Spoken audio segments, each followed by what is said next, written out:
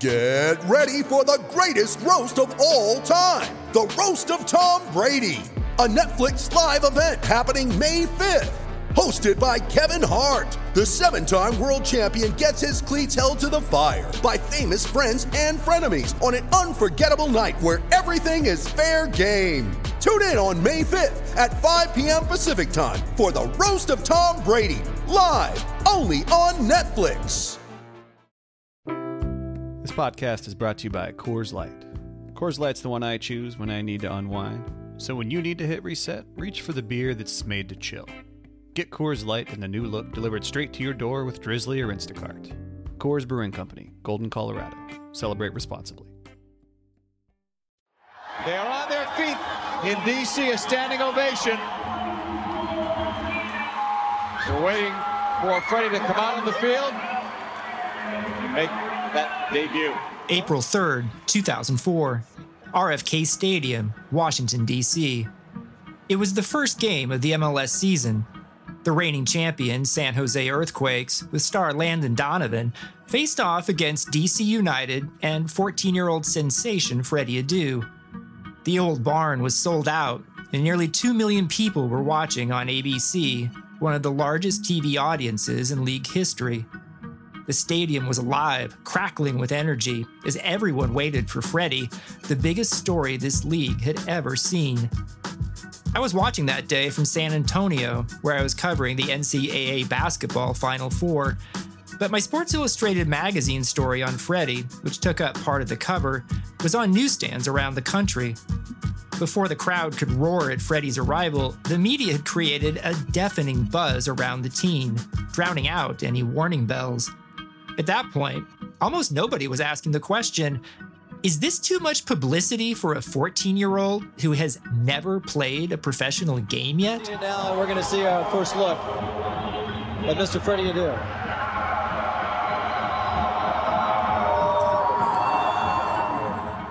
Welcome to American Prodigy. I'm Grant Wall. The thing about Freddie Mania in 2004 was that it wasn't just a publicity creation. Freddie really was magnetic. It was as though this photogenic, crowd-pleasing 14-year-old had been dropped out of the sky by the soccer gods to make soccer matter on an entirely new level in America. I couldn't get over how poised Freddie was in interviews, either with me or with some of the most famous talk show hosts in the country. Everyone, and I mean everyone, loved Freddie. At age 14, our next guest announced today that he has joined Major League Soccer's D.C. United team. This makes him the youngest professional U.S. athlete since the 1800s, Paul. There you go. Please say hello to Freddie Adu, everyone. As soon as Freddie stepped off the podium after announcing he was going pro, MLS had him on a whirlwind press tour. All day, Freddie, his mom, and his youth coach, Arnold Tarzi, went on a limousine trip around New York City to tell Freddie's story and pump up MLS while they were at it.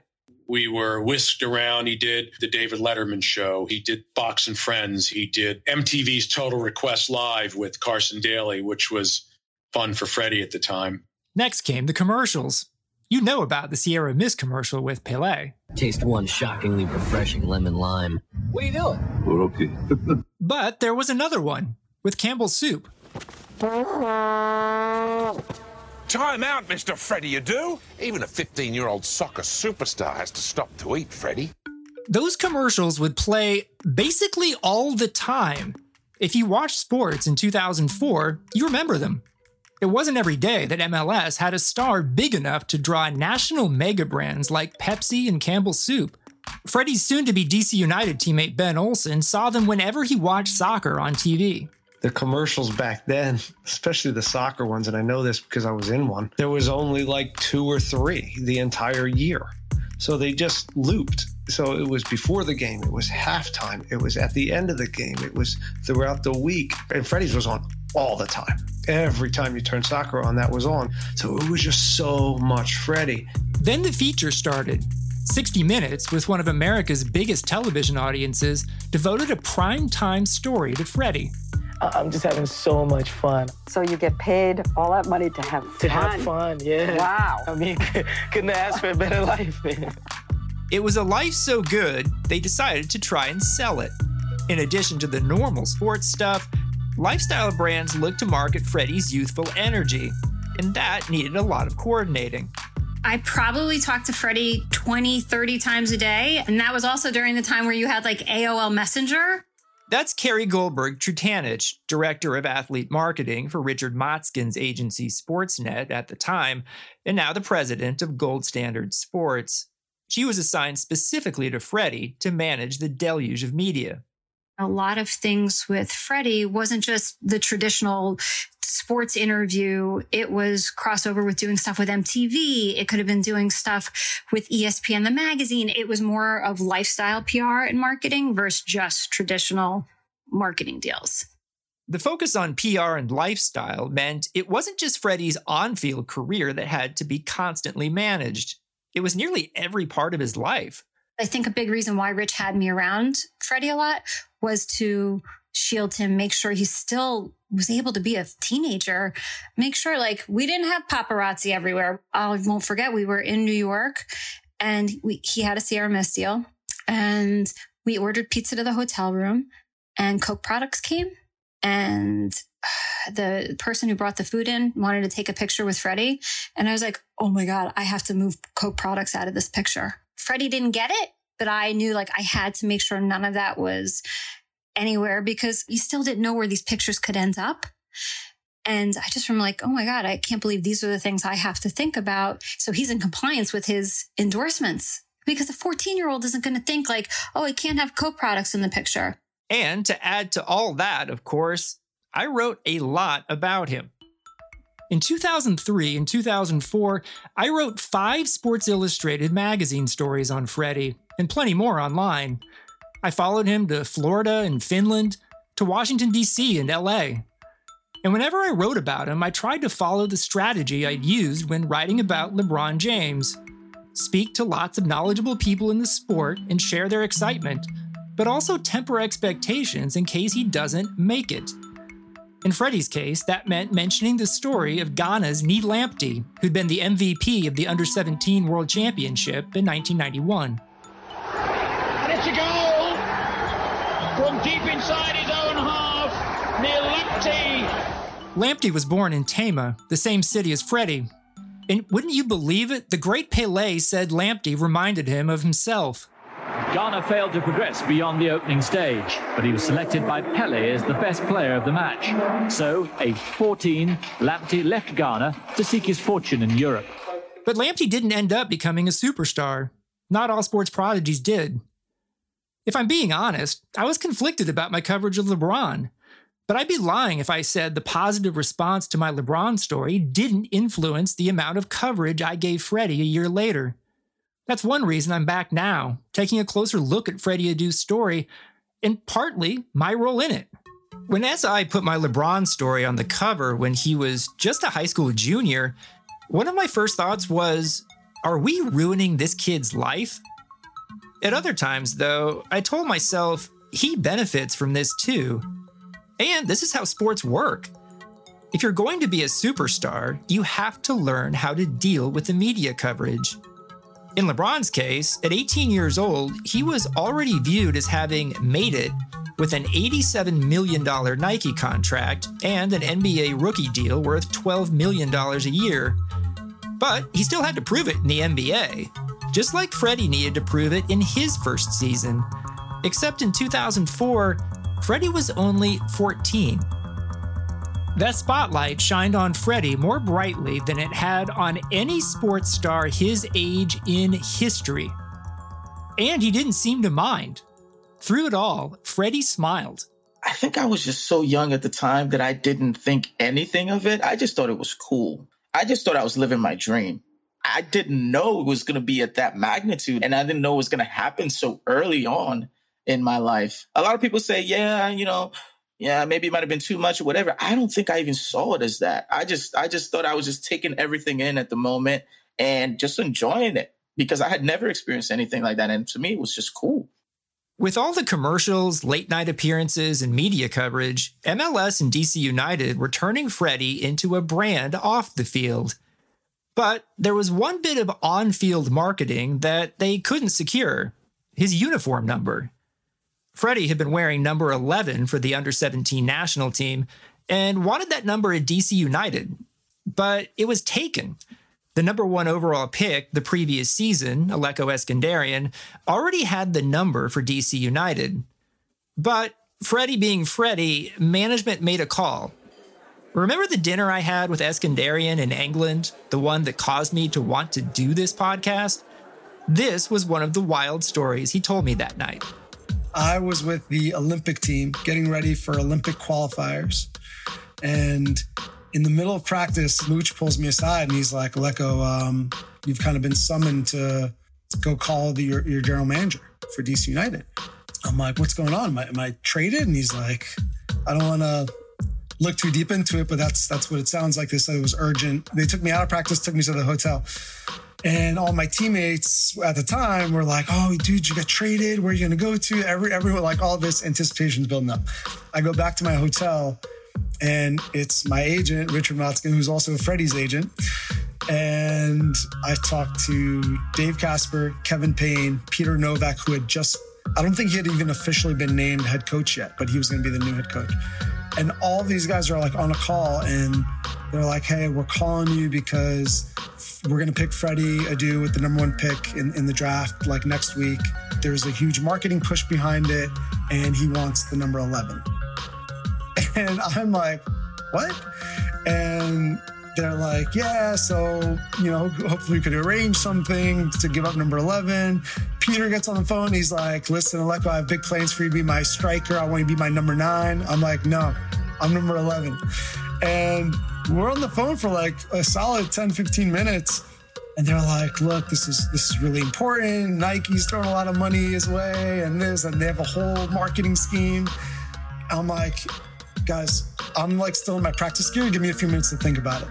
Eskandarian, the son of the former New York Cosmos player Andronic Eskandarian, had only had the number at DC United for a single season, but it was his number. I took some time, I called my dad, I thought about it, I called back, and I said, guys, here's the deal. If you want Freddie to get number 11, then you'll have to trade me because I'm not giving it up. And they were like, no, we're not going to trade you. Oh, maybe we could discuss some figures here to potentially throw some money your way. And I remember my exact words were, and it was literally verbatim from what my dad told me. I was like, I'm not a prostitute. I can't be bought. I went back to practice and my entire team is like, what's going on? Where'd you get traded to? And this and that. And I'm like, guys, you're not going to believe this. I'm not being traded. Freddie Adu wants my jersey number. And everyone's like, what? Who is this kid Freddie Adu? We hate Freddie Adu.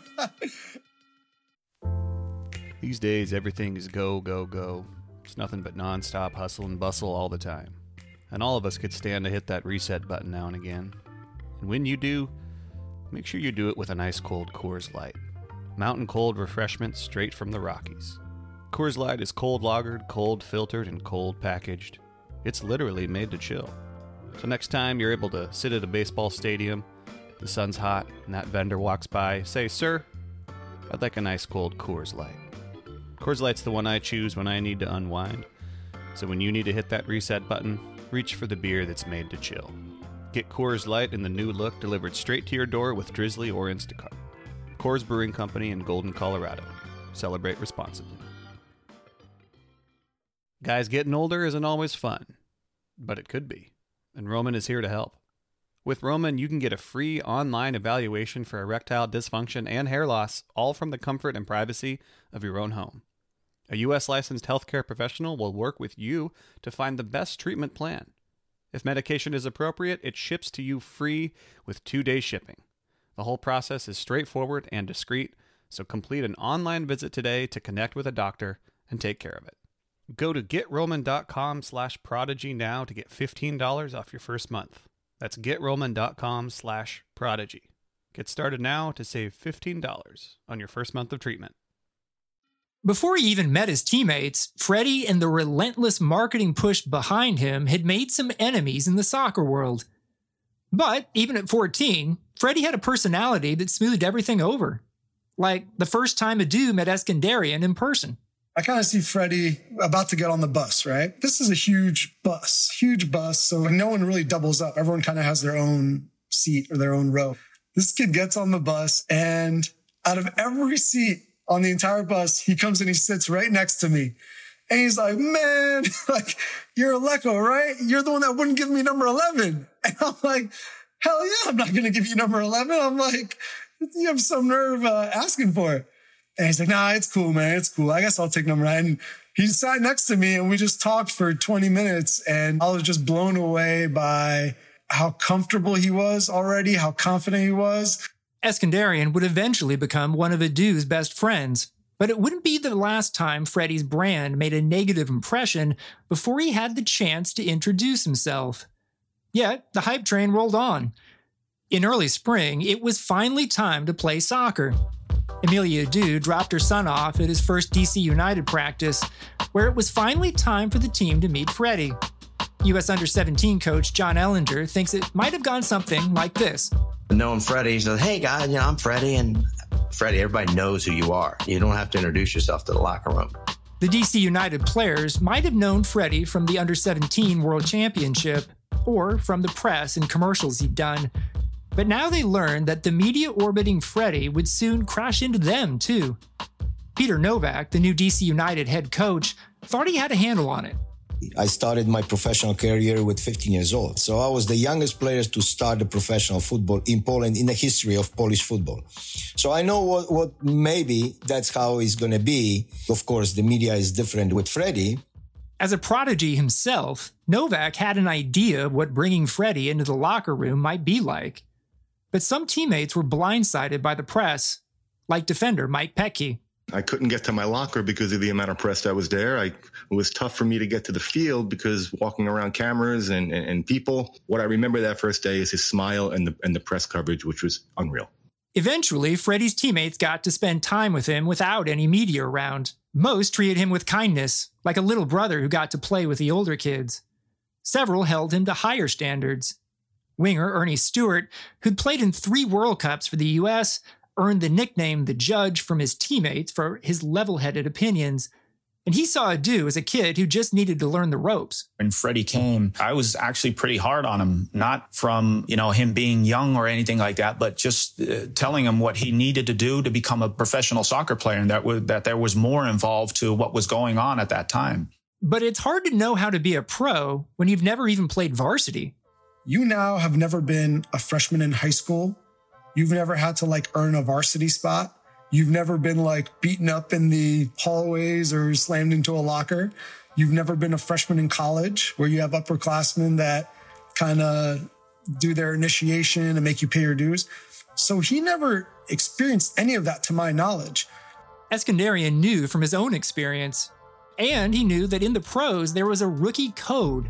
A code that Freddie couldn't fathom at first. At a pro level, when you're a rookie, there's already a code that you are aware of. Cleaning up, picking up bags, moving goals, all the things that are endearing to veteran players that you're like, okay, this kid is wanting to earn his stripes.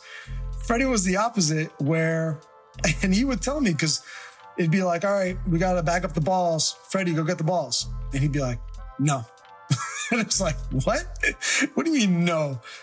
And he was just like, no, I'm not going to, why do I have to get the balls? You guys are picking on me. And as a result, guys would be like, okay, you're not going to listen to me. You're not going to try to earn my respect. Next time you get the ball, you'll earn my respect. And they would go at him and, take him out or whatever it was. But Freddie, to his credit, wrote it out pretty well. And it wasn't just his teammates whom Freddie had to convince. It was also his coach, Peter Novak, who'd been one of the best players in MLS history. I always opened the first session with the game. The captains was Ryan Nelson and Ernie, just pick up two teams and then we play. And at the end I said, okay, I'm going to play too. And then Freddie was on the opposite side. So he took the ball from me and I ran behind him and I tackled him so hard. He landed it was still snow in DC. He landed so hard and he was he looked at me like, what's wrong with you? How, this is the first time the first day of training, he's, everywhere from Letterman, this, that.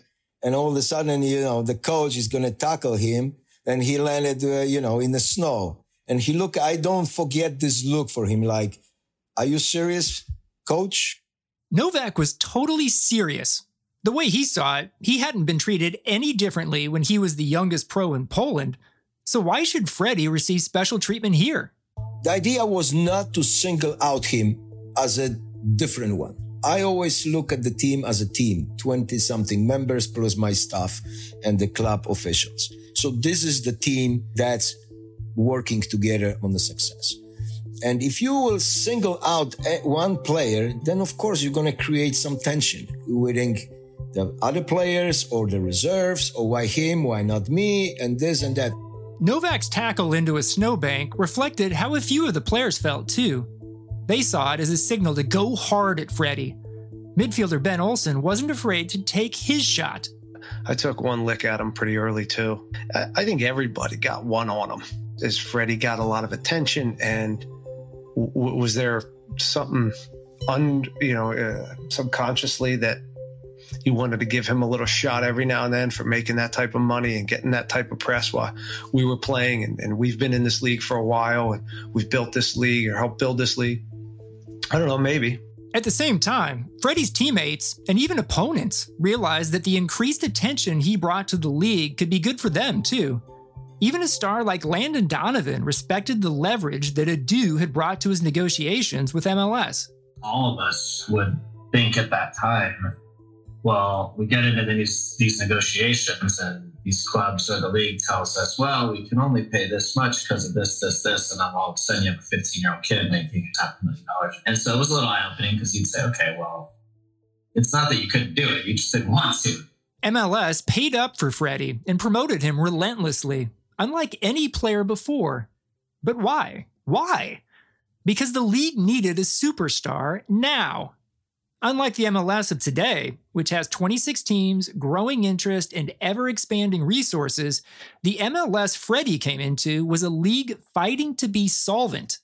2004 Deputy Commissioner Ivan Gazidis knew this all too well. MLS had been through a rough period a couple of years before, a very rough period. But you have to remember, this time, MLS was not a league that was signing David Beckham. The league had contracted just 2 years earlier, folding the Tampa Bay and Miami franchises. That gave MLS a total of just 10 teams, the majority of which were in the hands of one billionaire, Phil Anschutz. Philip Anschutz owned the league. When this league was about to collapse, and piece by piece, he was going to build it back up. Eric Wynalda, who played in 3 World Cups for the U.S., was broadcasting games for ESPN in those days. He never talks to the press. But he was walking through a hotel, and somebody from the media tried to ask a question. And they said, Mr. Anschutz, and he didn't respond. They said, how long can you sustain this? I mean, the league is clearly losing money, and now it's all on you. How long is this sustainable? And he turned around, looked right at the guy and said, somebody told me 140 years. But Anschutz, who owned DC United, didn't want to continue owning so many teams forever.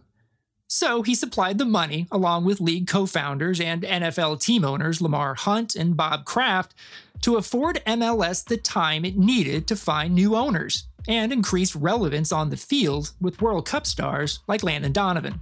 They needed all the help they could get, and the league was still on very unsteady ground. So anything that would provide a boost was welcome, not only by the owners, but by us, fans, everyone. That was worth it. Enter Freddie Adu, a hyper-talented one-man opportunity to bring local, national, and global eyes onto your struggling league. MLS had done everything they could to get him, and now that he was theirs, the league intended to get its money's worth promoting him. So they picked Freddie Adu and turned him into a megastar overnight. Thomas Rongen brought Freddie to the Under-20 World Cup as a 14-year-old. I'm sure they used all of that in their negotiations with sponsors and TV right, but Freddie Adu gave the league a boost, no doubt. MLS's efforts had made Freddie a phenomenon. As DC United rolled through preseason, it became apparent just how effective the media blitz had been in creating Freddie Mania. his teammates like Eskandarian got caught in the wave. It was like we were the Beatles, like everywhere we went, it was the Freddie show. Fans were flocking to the hotel, in the lobby, when we were out, at the stadiums, or on the bus, like everywhere was mayhem. And every game was packed. Freddie fans were rabid, and Coach Novak had to take special measures at away games, even during the preseason, to ensure their teen idol could get enough sleep before matches. Freddie was always registered in a hotel under the different names. Ray Trafari was great, and she was fantastic to organize this thing, because he always switched the numbers of the rooms, because the fans were calling different players to find out if it's Freddie or not. Freddie's DC United teammates found themselves being sideshows in the Adieu media circus. Being professionals in a little-watched American sports league had previously let them live their lives unbothered by crazy fans and paparazzi. But not now, not with Freddie around. It was just a media circus, man. It was everything. Everywhere we went, everything we did, there was always so much media around. And I don't know how, some of these guys took it, but to me, it just seemed normal. I just thought that was what it was, being a professional. But then as you get older, you realize a lot of things. You realize that was not normal. That was new. That was a new experience for them as well. Normal for Freddie involved a nonstop stream of interviews, media sessions, and autograph signings. Media members like Rob Stone knew they were mainly on Freddie duty before the matches even happened. Everywhere you went, every outlet just wanted to talk to Freddie, just wanted a piece of this poor kid. Anything. Give me a smile. Give me a picture. Give me a 5-second quote. The PR staff knew that. The MLS league staff knew that, and they had to push that. And as a desperate league, MLS had to push every button they could find, including the Hollywood button. The game of their lives. It was the greatest team in any sport I have ever seen. Anschutz, the MLS billionaire bankroller, the owner of 6 teams, just so happened to also own a Hollywood movie studio. And he just so happened to be financing a film called The Game of Their Lives, about the 1950 U.S. World Cup team that beat England in one of the greatest upsets in international soccer history. There was no way he'd release a movie promoting U.S. soccer without his shiny new U.S. soccer star. As a consultant on the film, Eric Winalda helped figure out how to shoehorn Freddie into the movie. David Anspaugh, the director of Rudy and Hoosiers, came to me and we sat down and he said, okay, I don't know what to do. And I said, what do you mean? And he goes, who's Freddie Adu? And how do I get him in the movie? And by the way, I'm not sure that England had any black guys on their team. So now what do we do? It wasn't Freddie's fault. It was just, this is the future of the sport. This boy, how do we somehow include him in this movie, which had nothing to do with what was going on in America today?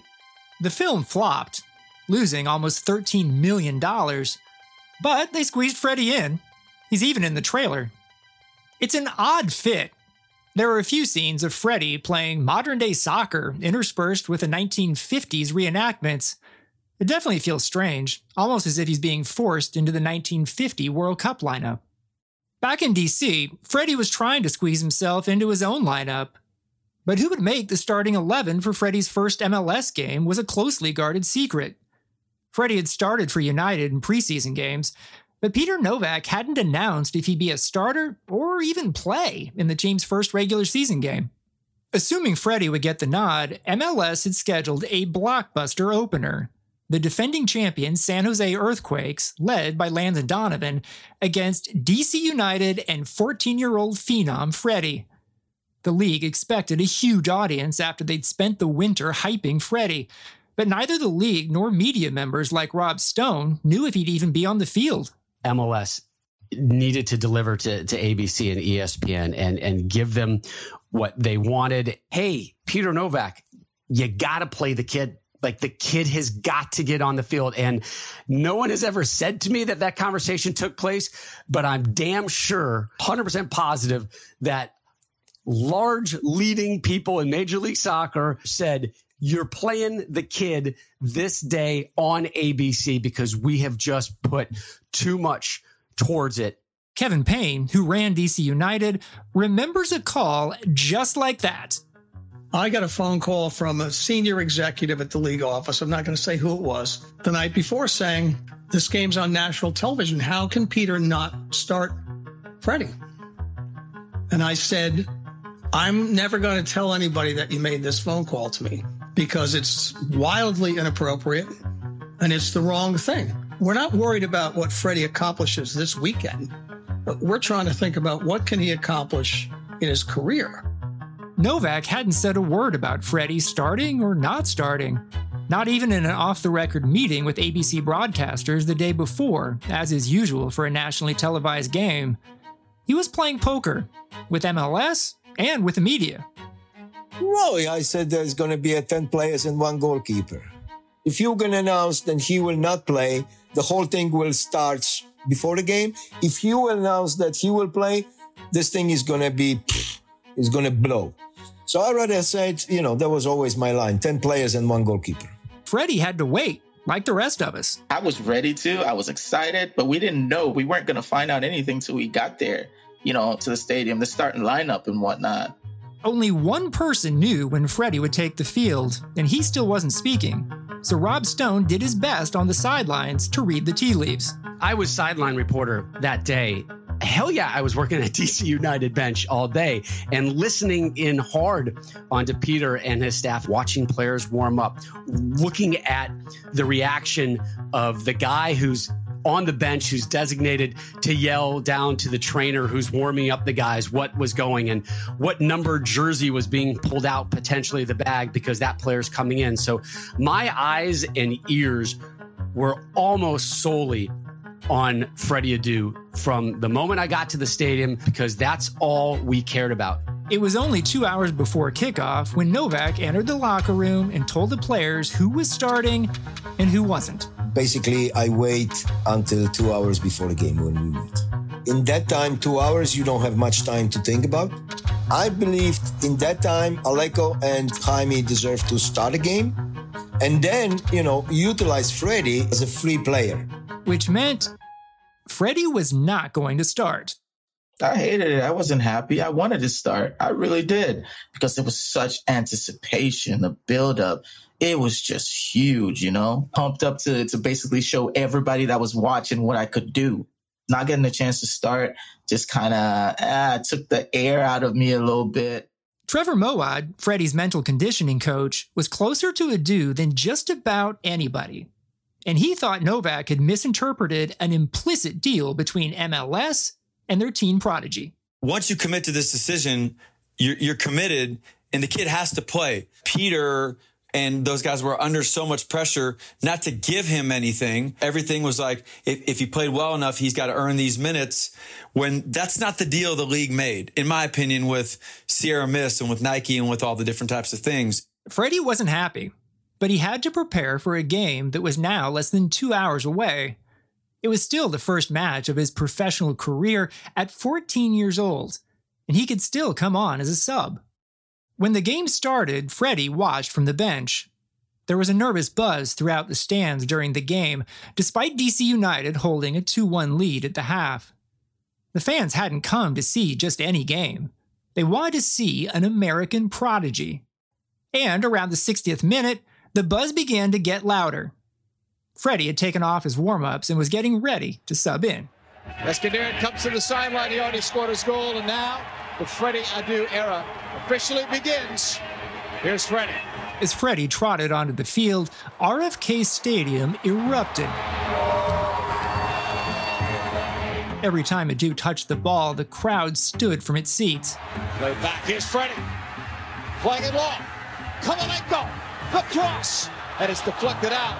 Freddie Adu with a nice ball to Dima Kovalenko. Earthquake's defender, Jeff Agus, could feel the buzz. As he got the ball, you could feel the crowd there was more excitement. People were standing up. I mean, it was like, what is going to happen here? It was the unknown. It was the hope of this 14-year-old kid. Then Agus became part of the Freddie show. Freddie had the ball, made some moves, and was one-on-one with a 35-year-old defender. Extreme youth versus extreme experience. Agus had won 5 MLS championships, had played in 2 World Cups. He'd been posterized by Wijnaldum for the winning goal in the very first MLS game in history. Now, in another huge game for the league, the last thing Agus wanted was to be posterized again, let alone by a 14-year-old. Here's Freddie, 2v2. On the dribble, there he goes. I was never going to get to the ball first, so I backed off him and gave him a couple yards. And I remember very vividly in my mind this play that I'd seen a couple days before, and he was going to go to his left. I showed him to the right, and he faked to go to the right and went to the left. I took one step right before he did, and I cut off his path, and he went right into the back of me. I was able to win the ball. And he's knocked down. He will not get the call. It was very close. Had it been a moment later, it was probably going to be a foul. The referee, Kevin Stotts, says, get up, come on. Get up. Welcome to professional soccer. Yeah. Of course, I'm an offensive player. I thought it was a penalty, yes, but I fondly remember that as my welcome to the league moment right there. DC United would go on to win the game. DC United get a 2-1 victory when we come. MLS and ABC would get their record-breaking TV audience, and 2004 was headed toward a season unlike anything American soccer had ever seen. But Freddie still needed to prove that he could live up to the hype on the field. We said, a 14-year-old boy, you are the face of DC United, you are the face of the MLS, you are the face of U.S. soccer. It is up to you to make us relevant to the world and lift us up from soccer mediocrity to global football elite. That's next time on American Prodigy. This Blue Wire podcast was hosted, reported, and co-written by me, Grant Wall. Harry Swartout produced and co-wrote the show. Reed Redmond and Jeffrey Besoy provided production assistance. Brian Decker scored the podcast and engineered the sound. John Yales and Peter Moses executive produced the show. Special thanks to Don Giller for helping us track down the Letterman interview. If you liked American Prodigy, subscribe and give us a rating and a review. It helps the podcast get to more people. Or you can go all 2004 on us and simply tell a friend. You ready? Showtime. On May 3rd, summer starts with The Fall Guy. Let's do it later. Let's drink a spicy margarita. Make some bad decisions. Yes! Audiences are falling in love with the most entertaining film of the year. Fall Guy. Fall Guy? Fall Guy. That's what the poster said. See Ryan Gosling and Emily Blunt in the movie critics say exists to make you happy. Trying to make it out? Nope. Because I don't either. It's not what I'm into right now. What are you into? Talking. Yeah. The Fall Guy. Only in theaters May 3rd. Rated PG-13.